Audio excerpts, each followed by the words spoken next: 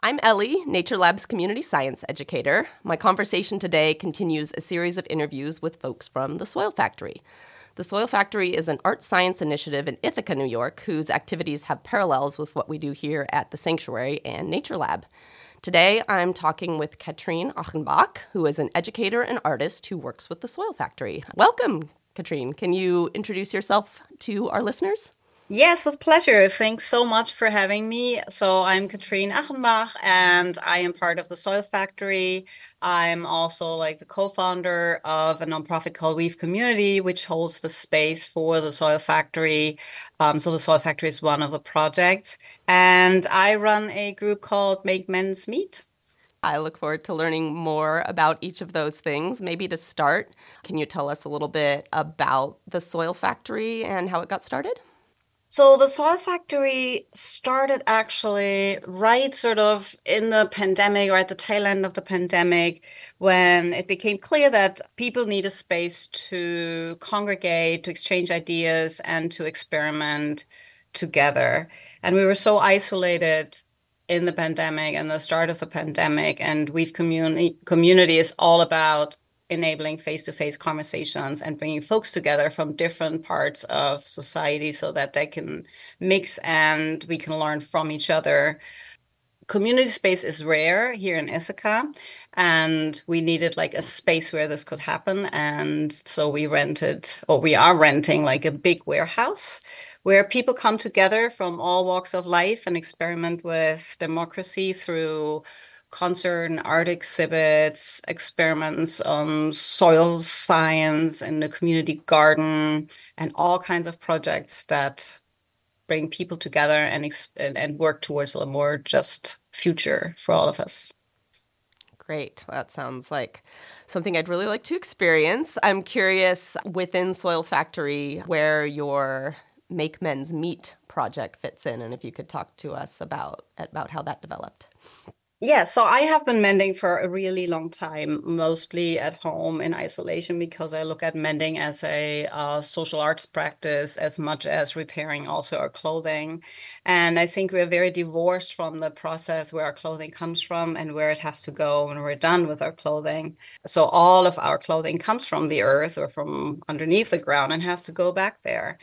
And with increasing awareness of the waste that is unfathomable and the overproduction that is happening, and then the terrible working conditions for folks who make our clothing so we can buy something that does not reflect at all the work that goes into it and the havoc it wreaks on the environment. So during the pandemic, where we were all isolated and I was sewing and mending and stitching all on my own, I thought, why don't we do this together? So not only will we rescue clothes from the landfill, but we can also recreate community, practice with being social, and learn from each other a very concrete skill of repairing something or mending a piece of fabric, but also creating community and repairing the social fabric at the same time.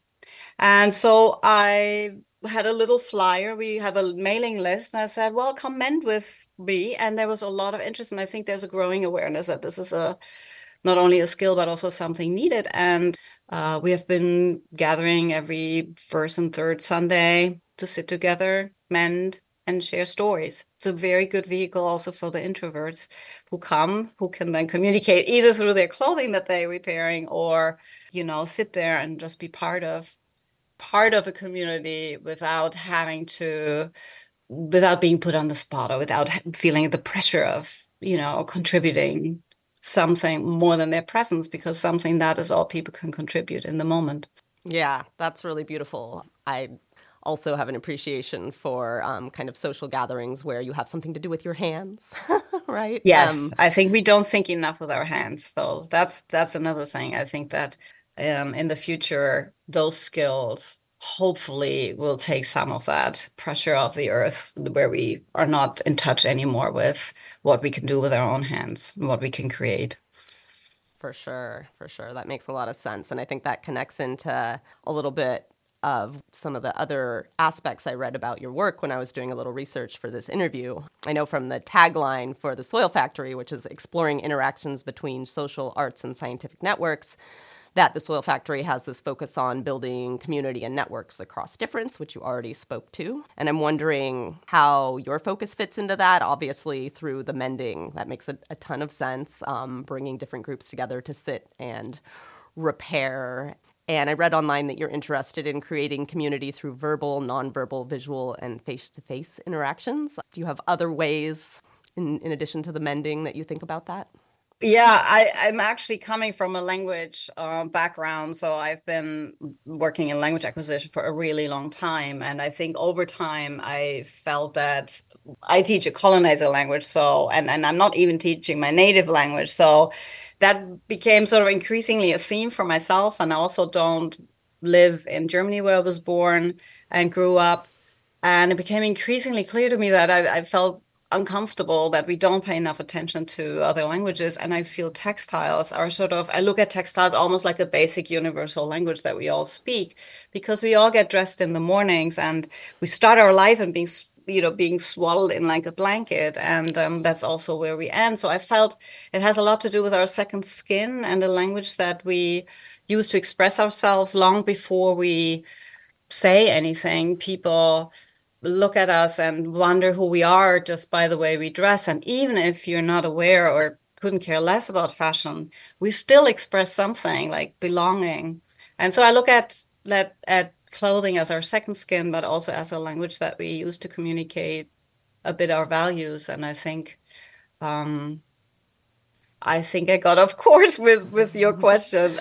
So the other expressions, no, I bring it back to the other expressions. Well, I think the story sharing is sort of the immaterial art that I look at really as an art form, like to have conversations that matter and how to this across where we usually don't find common ground, right? To create that common ground.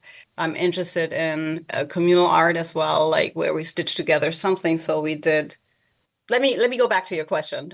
Your question was. I think you're doing a beautiful job of answering it. I mean, really? It's about, okay. Yes. I mean, you went in places that I wouldn't have known to ask you about. So this concept of our profound connection to the fibers that we wrap our bodies in, and how that goes birth to death, and how we tend to not center that is very related. I was asking about nonverbal, visual, face-to-face, and verbal interactions, and you've kind of covered all of those. Oh, yeah. The storytelling, the visual way we express ourselves through clothing. So I'm learning a lot, and I think our listeners are as well.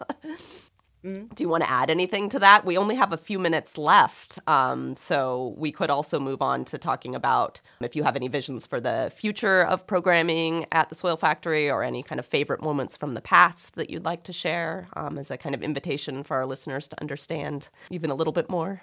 Yeah, I have favorite moments, and perhaps that is a sort of a selfish thing, but I remember like one of the very first Make Men's Meet, there was a student coming to, and she said, I am so excited. I am so sick of learning from YouTube. I love learning with people. And I love this because I'm a YouTube learner. I will learn a new stitch and get all excited. And I really love this. And I have been trying to heed that as let's not have a PowerPoint, not one more PowerPoint. Let's really just look at what's in front of us and concentrate more on touch and how we learn from each other and what's required, because I think collaboration and cooperation, that's the only shot we have, I think, really, if we want to get ourselves out of the mess that we have created. So that was a favorite moment. And I love when I think we did a dinner. Yeah, one of the favorite moments, not related to the Make Men's Meet, other than we have been stitching like a big tablecloth that started at the Soil Factory, where we, for example, stitch like around a table and everybody can make a mark on something. So that's one thing. But the event that I wanted to mention is a big dinner where we just ate things sorted by color. And it was a lot of fun. We were all wondering what they're going to people bring, because there are no blue foods other than blueberry. And it was really like one of the most amazing moments to share the stories around food. And so that was one of the events that I loved at the software, but there's also too many to really I'm going to encourage our listeners to check out the website, which is thesoilfactory.org, and to keep listening, because we'll be talking to more Soil Factory folks in the future. And the work you do sounds so kindred to what we do here at the Sanctuary and Nature Lab. So thanks so much, Kathrin, for speaking with me. Thanks so much, Ellie. Thanks for having me.